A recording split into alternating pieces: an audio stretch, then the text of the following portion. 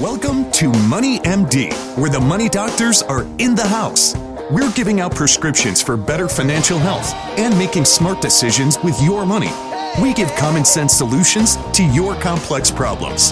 And now, here are the doctors. Well, John, I think we have a great show lined up for today. Very timely information as usual. You know, we're going to start off here talking about your own worst enemy in the stock market, right? Yeah, that's yourself. Look in the mirror. Exactly. You know, the brain is wired in a very unique way, and we're going to dive into this. This is an interesting topic here from Market Watch, and you know, we're kind of predisposed emotionally not to do well in the stock market, and we see that. Stock market's up, down, sideways, and people get emotional and make decisions that harm them long term. So we're going to dive into the psychology of that a little bit. We're going to be psychology doctors today. That's right. And it is very interesting how your own emotions in psychology actually works against you with investing. So that's a very timely topic because we're seeing a lot of pundits coming out about the stock market these days that are driving up emotions. And then we're going to follow that up though with home security, how to protect yourself. This again is very timely. We've been talking about protecting your identity and protecting yourself online. So now we're going to talk about protecting your physical assets, your own property. And it's very timely because we had a security incident just yesterday that we'll talk about when we get to that subject. So very interesting and timely subject. But before we jump into that, by the way, I'm Steve Marbert. I'm a certified financial planner and a Dave Ramsey SmartVestor Pro with over 20 years experience providing financial planning and investment advice. And I'm John Travis, also a Dave Ramsey SmartVestor Pro, and I have an MBA in finance, and I've been helping corporations and individuals with planning for over 20 years. We're excited to have you listen to us today on our weekly show. Our podcasts are up every week on Friday afternoons. Yeah, you can also go to our website, moneymd.net. We have the links to all the podcasts. We have the historical podcast, a lot of different topics out there. We also have videos. We mentioned that last week. We have some new videos out there, so go check those out. We talk about some pretty interesting topics and some common questions as well that we get. And we have a Facebook page, so we post videos out there. So we're trying to do a lot of education, kind of in the Dave Ramsey, mode. Certainly not as good as Dave from a broadcast at this point, but we're working towards it. Absolutely. A lot of good resources on our website as well. So do check us out there and look at our videos. And you can email us from our website. You can link to us, or you can email us directly at info@moneymd.net. Well, John, before we jump into the show here, we got to talk about football. It is that time of the year. Yeah, the Gamecocks are undefeated. Which is unbelievable. Isn't that great? After 2 whole games. Hey, imagine that. I'll take it. We've had two challenging games and another one this week, and you guys had a great win last week versus Auburn. So we sure did. It's a fun time of the year. It's it's kind of mixed in with all the craziness with the hurricanes, and you look at all the devastation. It kind of puts all the stuff in perspective when you look at people's lives that are changed. It does. I mean, football is only a game after all, right. But fun one nonetheless. And we got some great games coming up here. We're going to be on the road at Louisville and facing Lamar Jackson, so we'll get to see what our defense can really do. That's right. It'll be fun. It will. A great time of the year. We're going to start off here with the financial fact of the week. Yeah, this is kind of looking back at history a little bit, Steve. And people ask us all the time, should I invest in individual stocks or mutual funds? We're big believers in mutual funds. When you look at individual stocks, you can do very well in them, but you can also lose all your money. One of the oldest financial companies in the nation went bankrupt. About 9 years ago, back in 2008, Lehman Brothers, it was a 158-year-old company, no longer exists. So if you had your money in that one, in those bonds or in the stocks, you came away with nothing. Still by far the largest bankruptcy of all time, Lehman Brothers. And then after that, if you remember back in the financial crisis, they immediately started bailing out the companies that were on the brink. So it was a scary time. That was quite a time in the history of our economy and of the stock market. So just goes to show there's no company that's safe out there. If you're investing in individual stocks anything can happen. Yeah, technology is the game changer today. You saw Amazon buying Whole Foods a couple of months ago. Right. Kroger stock dropped 25% in a matter of a day or two. So you just never know with an individual stock. It is actually riskier than it is investing in mutual funds. Exactly. So that's why you need to be diversified. We recommend you spread your money out in a lot of different asset classes and be diversified within each asset class. That's the key. If you're really well spread out, you can substantially lower your risk and give yourself a better chance of getting market rates of return when markets do go up. So great financial fact of the week. Okay, and that leads up to our first topic here, and that is how to avoid being your own worst enemy in the stock market. Yeah, this comes from Market Watch, and pretty interesting topic, Steve. There's a lot of positive information out there about the tax reforms, infrastructure spending. Some of that's fading. There's some concern about those going through. Valuations by some people's measures are rich, and a lot of pundits are telling you to sell the stocks ahead of further declines, like they really know that declines are coming. So, exactly. But this might be a big mistake, especially if you'd be taking profits. The obvious reason is that there really might not be weakness. I mean, no one can call the market. We don't know if it's going up or going down from here. The key is be diversified, have a good plan. And, but there's a bigger problem here in the mix, and it's your brain. It's how you think and how you're wired. Yeah, that darn brain. It gets in the way of a lot of good decisions, doesn't it? It does. The sad truth is that your brain is hardwired to make your own worst enemy in the stock market. And, the temptation, you might feel to sell ahead of, expected market weakness really highlights a couple of our biggest psychological shortcomings as investors, and the first one is called the disposition effect. Yeah, this is interesting. We've known for decades that investors tend to sell winners too early, and they hold their losers too long. But recent research by Gary Friedman, an assistant professor at the USC Marshall School of Business, helps explain why. And what he says is his findings show that your brain is probably plotting to defeat you right now as the pundits warn of a pullback. You could better help navigate the current market if you understood why, and that's what we're going to go into. Yeah, so there was actually this gentleman did a study. He had some people trade stocks, and they hooked them up to an MRI machine, and the finding is that typically people sold to take gains. And when they did that, a portion of their brain actually lit up. So to get the gain made them feel good. They got a thrill out of it from selling. But if they just held their rising position, there wasn't the same increase in activity. So there is an extra kick from selling for a gain. It's all about that little bit of dopamine or adrenaline or something, right? Never really knew that. This is interesting that you get more of a thrill from selling a gain versus just holding it and having it on paper. The upshot is that people are predisposed to take profits for the psychic reward or the pleasure it brings. And weirdly, we don't get the same reward from watching profitable positions turn more profitable.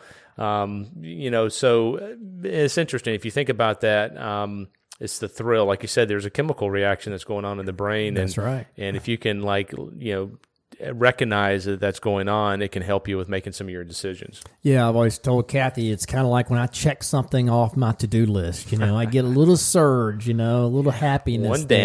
One down, exactly. And I think people get the same thing when they've locked in a gain in the stock market, but it unfortunately is not always the best move to be trading at all. In fact, the problem with all of this is that what research has shown is it's often better to simply buy and hold stocks through all the twists and turns of the stock market as they advance. As Warren Buffett has often preached. And by selling, what you do is you trigger a tax bill that eats into your wealth as well. So you have a tax obligation as a result of selling. And so if your exclusive goal is to maximize your financial return, then trading to get this psychic kick will lower your returns, they say, and actually hurt you instead of help you. Yeah, another big problem is that if you sell, you very well may miss out on a lot of gains ahead because, the second way which your brain plots to defeat you, and it's called the repurchase effect. But, we had some questions with the election. Some people went more conservatively and they've missed out on a lot of gains. Markets are up more than they're down historically, right? So trying to predict these twists and turns is impossible. So one of the next things is the repurchase effect. If you sold too early, you can just jump back into the stock if it keeps going up and ride it for further gains. You might think so, but after that, you've probably researched the name and you know it well. But the reality is your brain is wired to keep you from doing this. And this is what makes your predisposition to sell winners especially sinister. I mean, if you sell a stock, and then it declines, you may buy it back, but you're probably not. You're probably not going to feel comfortable that it's going to be lower. And ideally, that probably would be the best time for you to buy is when it goes back down. That's right. But your emotions usually won't let you do that. Normally if it's down, you're afraid it's going to go lower. So, the first steps are recognize that your emotions do play a role in your investing or trading decisions. And after that, these steps we're going to talk about can help neutralize or manage your emotions when you're investing. So the first step here is to not watch the market every second. If you're tracking your stocks, trade and tick by tick, you're probably setting yourselves up for disaster. Because each price movement triggers an emotion, and that can make you crave more in this form of sort of entertainment. But if you stir up your emotions that way, they probably will guide you toward a mistake. So unless you're a professional trader, it's better to ignore the market, avoid the live quotes online, turn off CNBC. You don't want to play that game. It'll work against you. Yeah, so turn it off completely, right? Exactly. Don't keep it on. TV producers, they know how to manipulate your emotions. I know in 2008 when the markets were going down, there was probably the highest ratings ever for CNBC. A lot of people were turned in. Yep. And this is why the market commentary on TV is filled with urgent talk and screens. You got those ticker parades at the bottom showing you all the ticker symbols in real time. And, it really is better just to turn off that noise, leave it alone. You can't change it. What happens in a day is not going to impact you long term. And another thing is when you log into your accounts, tweak the display. When you log into your account, you got your gains and losses and purchase prices, and you got red down arrows and green up arrows, and there's a lot of emotional activity going on there. It's okay, as we've talked about through this security phase, to look at your accounts and see if there's activity in them, but don't spend a lot of time on the investment side of it, analyzing and looking at your investments. Exactly. And that goes right along with the next point, and that is to avoid negativity. If the market's in a swoon and you find yourself getting sucked into it emotionally, you risk selling at the bottom. And you can make the same mistake and if the market's up, and you can buy at the top. So you want to avoid those pitfalls. So try this. When you feel that you're getting drawn into the whirlpool of emotions, mark your calendar to think about the situation in a few days, to put it off a few days. Then stop looking at the market altogether. Just turn it off, like we just mentioned. Unfortunately, most of us do the opposite, and this leads us down the path to trouble as emotions get hot, and suddenly you think you need more information, so you watch more financial news on TV, and when you really need to just avoid all those sources of information, like the media reporting on stock prices, because those will lead you to make a bad decision. Yeah, so if you really have an issue with this, you can write down all the times that you've been in panic mode about the market. You can look back, start a journal, look for a pattern. Was it a smart thing to do that you sold? And also keep things difficult. If you can't keep emotion out of investing, it helps to switch up how you think about investing. A basic rule in the market is that the best trades are the hardest to make emotionally. It's easy to buy a stock, when the markets are up, right? Exactly. It's when the markets are down, that's the hard piece. And so if you have some disciplined processes in there as well, we do, rebalancing on a quarterly basis. And regardless of what's happening in the market, we look for opportunities to sell something that's done relatively well and buy something that's on the bottom. Exactly. It's systematic. It's automatic. It's not based on emotions at all, and it's based on statistics and math, if you will, and it automatically forces you to sell a little bit of what's high and buy a little bit of what's low, and that's going to help your returns. But if you trust your emotions, it's going to lead you to a bad decision, more times than not, for sure. Yeah, I mean, the reason is that we typically do better when we trade against the crowd or invest in as contrarians. I mean, usually it's better to buy when everybody else is negative. But if everybody's negative, you're probably going to feel negative too. So having a disciplined process is important. Being diversified. And I think the other piece that we do harp on quite a bit, Steve, is have a plan. When you do a retirement plan, you're kind of looking at your resources today and what you're going to need in the future and what do you need to do between now and then. And in those retirement plans, I mean, we build in negative years. That's right. A lot of negative years because there's been negative years historically. So when there is a negative year, it doesn't just crash your plan. It's expected. It's part of the process. And if you can kind of internalize that a little bit, you can get through some of these twists and turns that we have. Yeah, and if you focus on the plan rather than the twists and turns of your investments, then you're focusing on the right thing. You're focusing on your long-term goals and your progress to those goals.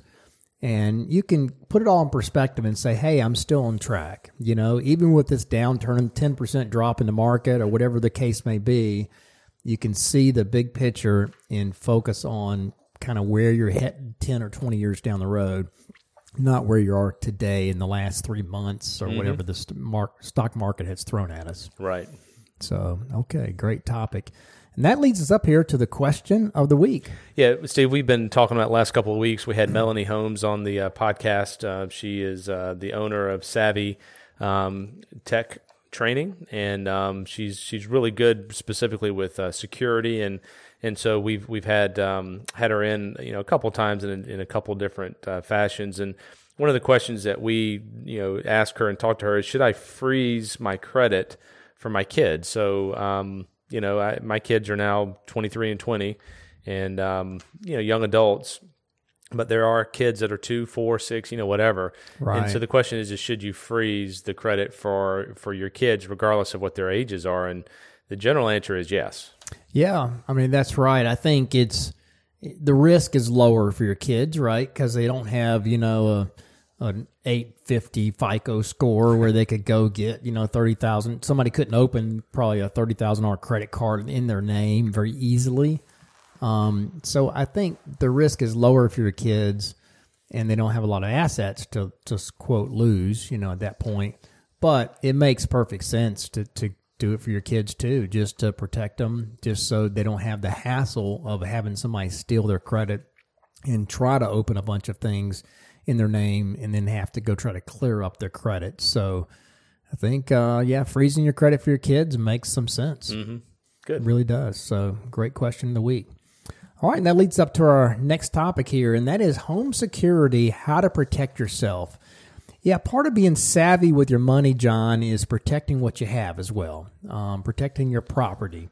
And a few weeks ago, we talked about the protection of your personal identity, as we just alluded to, and how to avoid scams on the internet. So now we're going to talk about how to protect yourself and your property from the thieves and burglars out there, at your home that would come by and case your joint and try to break in.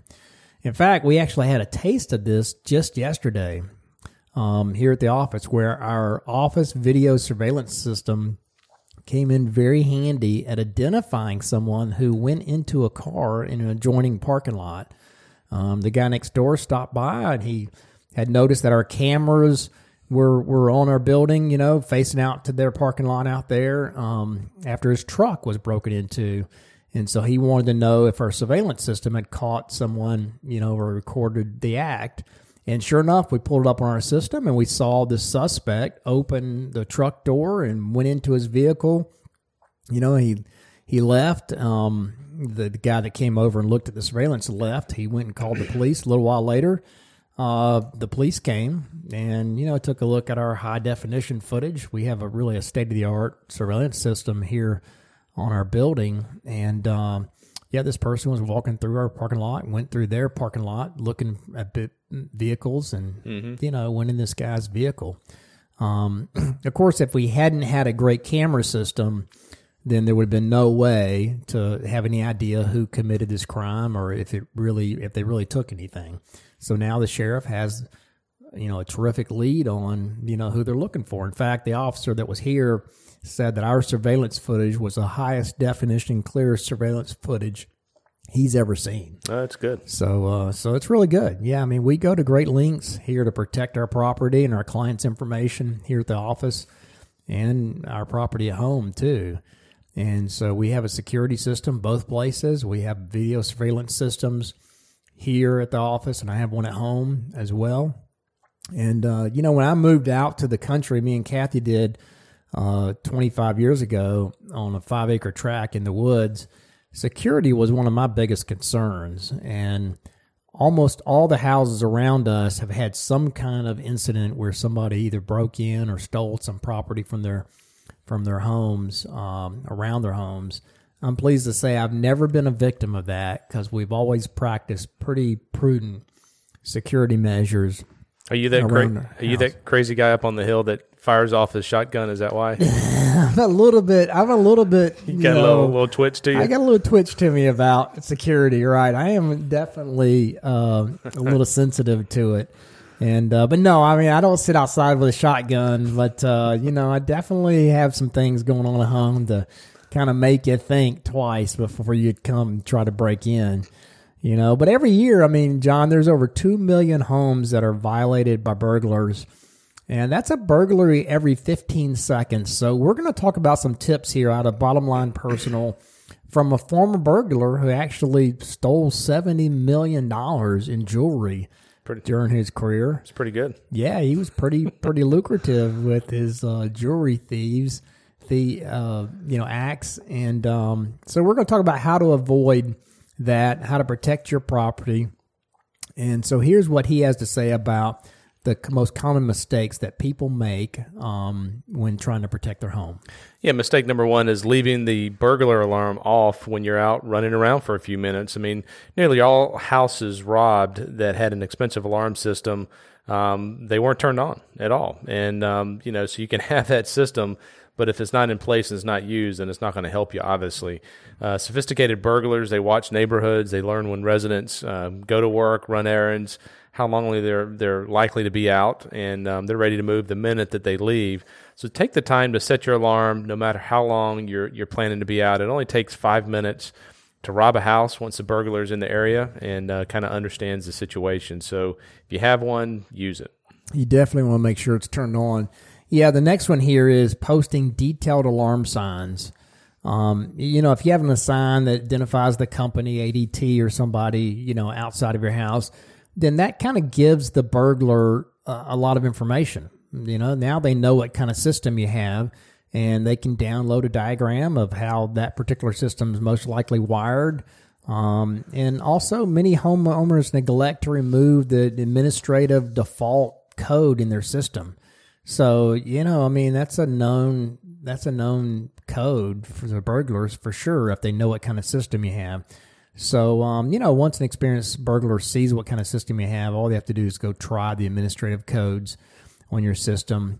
So you want to avoid that. Just don't just put a generic sign outside that you buy from a home supply store, Home Depot or someplace that says this house is protected by an alarm system.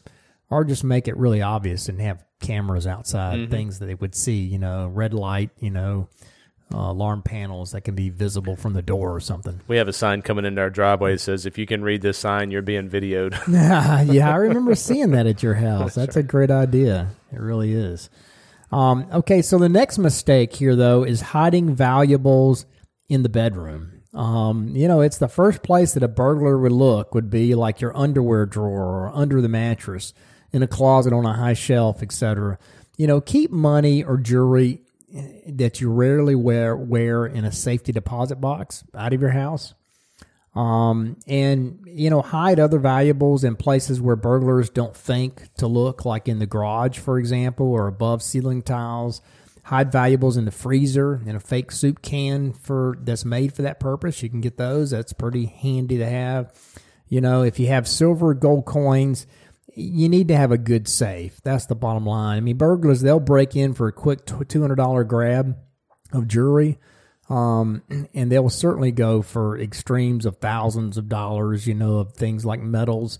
If you have items that won't fit in a fake soup can, then buy a safe that weighs hundreds of pounds, put it in a place that's not easy to spot, like in a utility room disguised as a cabinet. If they find the safe, then that's going to be bad because they're going to know that it has valuables in it, and they're going to try really hard to open it or carry it off. Or worse yet, they may wait till somebody comes home to force you to open it. So, they may even come back with better tools. So it's not a good situation. So if you have a safe, make sure you put it in a spot where they can't find it. Yeah, number 4 here is, mistake number 4 is getting a big dog. I mean, it may look scary, but, they can be bought off with a cheeseburger, right? That's true. Throw a slab of meat over there and they'll go running. The better ones are the yappers, the small dogs. They don't realize they're small. They're sometimes mean. Chihuahuas come into play. We actually have signs out on our house that show "Beware of dogs," and we have them posted everywhere, just to let people know that we do have dogs in there. They don't know if they're small or big, but it does communicate that we have animals that they would have to at least deal with. Yeah, I think dogs are a pretty good deterrent. Actually, though, a better deterrent though is a video surveillance system. Because burglars hate getting their picture taken, just like the guy that we had video of yesterday. I mean, outside cameras, even fake cameras, will deter most burglars before they even get close enough to see if anyone is home. This is one of the first things they look for, a professional burglar, when they're approaching a house. They make sure they're reasonably big, they're visible from all angles of the house. I love when I drive up at night and I can see the red LEDs on my camera system. I'm like, that's a real good sign for people that drive up when they see the LEDs on there. So, the next mistake here is hiding windows with landscaping. So you want to make sure your shrubs and everything around your house is below window level. So it's clearly visible, that you can look through the windows. They can't hide behind the landscaping. Yeah, number 6 here is leaving the lights on. That's kind of surprising. Burglars like to see what they're doing inside. So if you leave lights on, then that helps them. Another option there is get ones that have timers that come on and off. So it maybe throws them off a little bit, or a fake TV LED light are also effective as well. So just leaving a light on doesn't necessarily deter a burglar. Yeah, and the last mistake here, though, John, is having your newspaper or mail delivery stopped while you're away. Now, this is one you wouldn't think of. You may trust your mail and newspaper carriers, but the fact is that you don't know who else is getting that information. So keep your plans quiet. Have a neighbor or close friend pick up your mail or newspaper and ask them to drop by at different times of the day to check on the place. The more activity burglars see, the less likely they are to target your house. Leaving a garage door up while, to display a car in the garage is also a great deterrent, but only if there's really a car there, okay? And most people, they close their garage doors when they're away, so leaving one up will cast some doubt in burglars' minds about whether you're home. And you might also move a car out of the garage and put it in the driveway while you're on vacation. Have a car sitting on the driveway kind of gives the appearance that someone is visiting your house, or that you have a house sitter. So anyway, I mean, those are the items that you want to make sure that you do while you're trying to protect your property at your house, and be vigilant to protect your property as well as you would your personal information online. But that leads us up here to our last thing, which is the prescription of the week. Yeah, we go back to the security theme. Equifax just had a bust. 140 million Americans had their information stolen. You hear it time and time again. A couple years ago, the state of South Carolina had their information stolen. Target, I mean, the list goes on and on and on. And one of the best ways to protect your credit is to freeze it. And we talked about freezing it for your kids as well. There's 3, reporting sites. Agencies. So you have to do it with each one of them. If you live in Georgia, there is some cost. In South Carolina, there's not. You can unfreeze it for a window or for a specific vendor. So there are ways that you can work with it as you're out there, buying stuff. But I think it's not a foolproof way, but it's a pretty good measure to do. Well, it really is. I mean, it puts up a barrier for anybody trying to open credit cards or get credit in your name. Kathy and I have had our credit frozen for quite a while now. It's really not hard to thought. You can go online and do it, with each of the agencies. Just find out which agency you need to thought with, Experian, Equifax, or TransUnion. And, it's pretty easy to freeze your credit. Doesn't cost anything most of the time. Mm-hmm. If it does, it's pretty minimal. So that would be a foolproof step, I think, to really help protect your credit and your identity. So, they can get the information, but if they can't open credit cards in your name, then it kind of blocks them. They'll go somewhere else. It blocks them, right. So I think that's a great step. Great prescription of the week. Okay, well, that's been this week's edition of Money MD. Tune in next week to hear more prescriptions for your financial health. Do check us out on our website, moneymd.net. Email us your questions at info@moneymd.net. And give us a call at Richard Young Associates at 706-739-0725. Thanks for listening. Have a great rest of the week. Have a good one. This program contains general information only and should not be taken as specific investment, tax, or legal advice. This broadcast is not a solicitation for the purchase or sale of any security. SmartVestor Pro is not connected to investment returns. Further information is available by contacting Richard Young Associates, a registered investment advisor.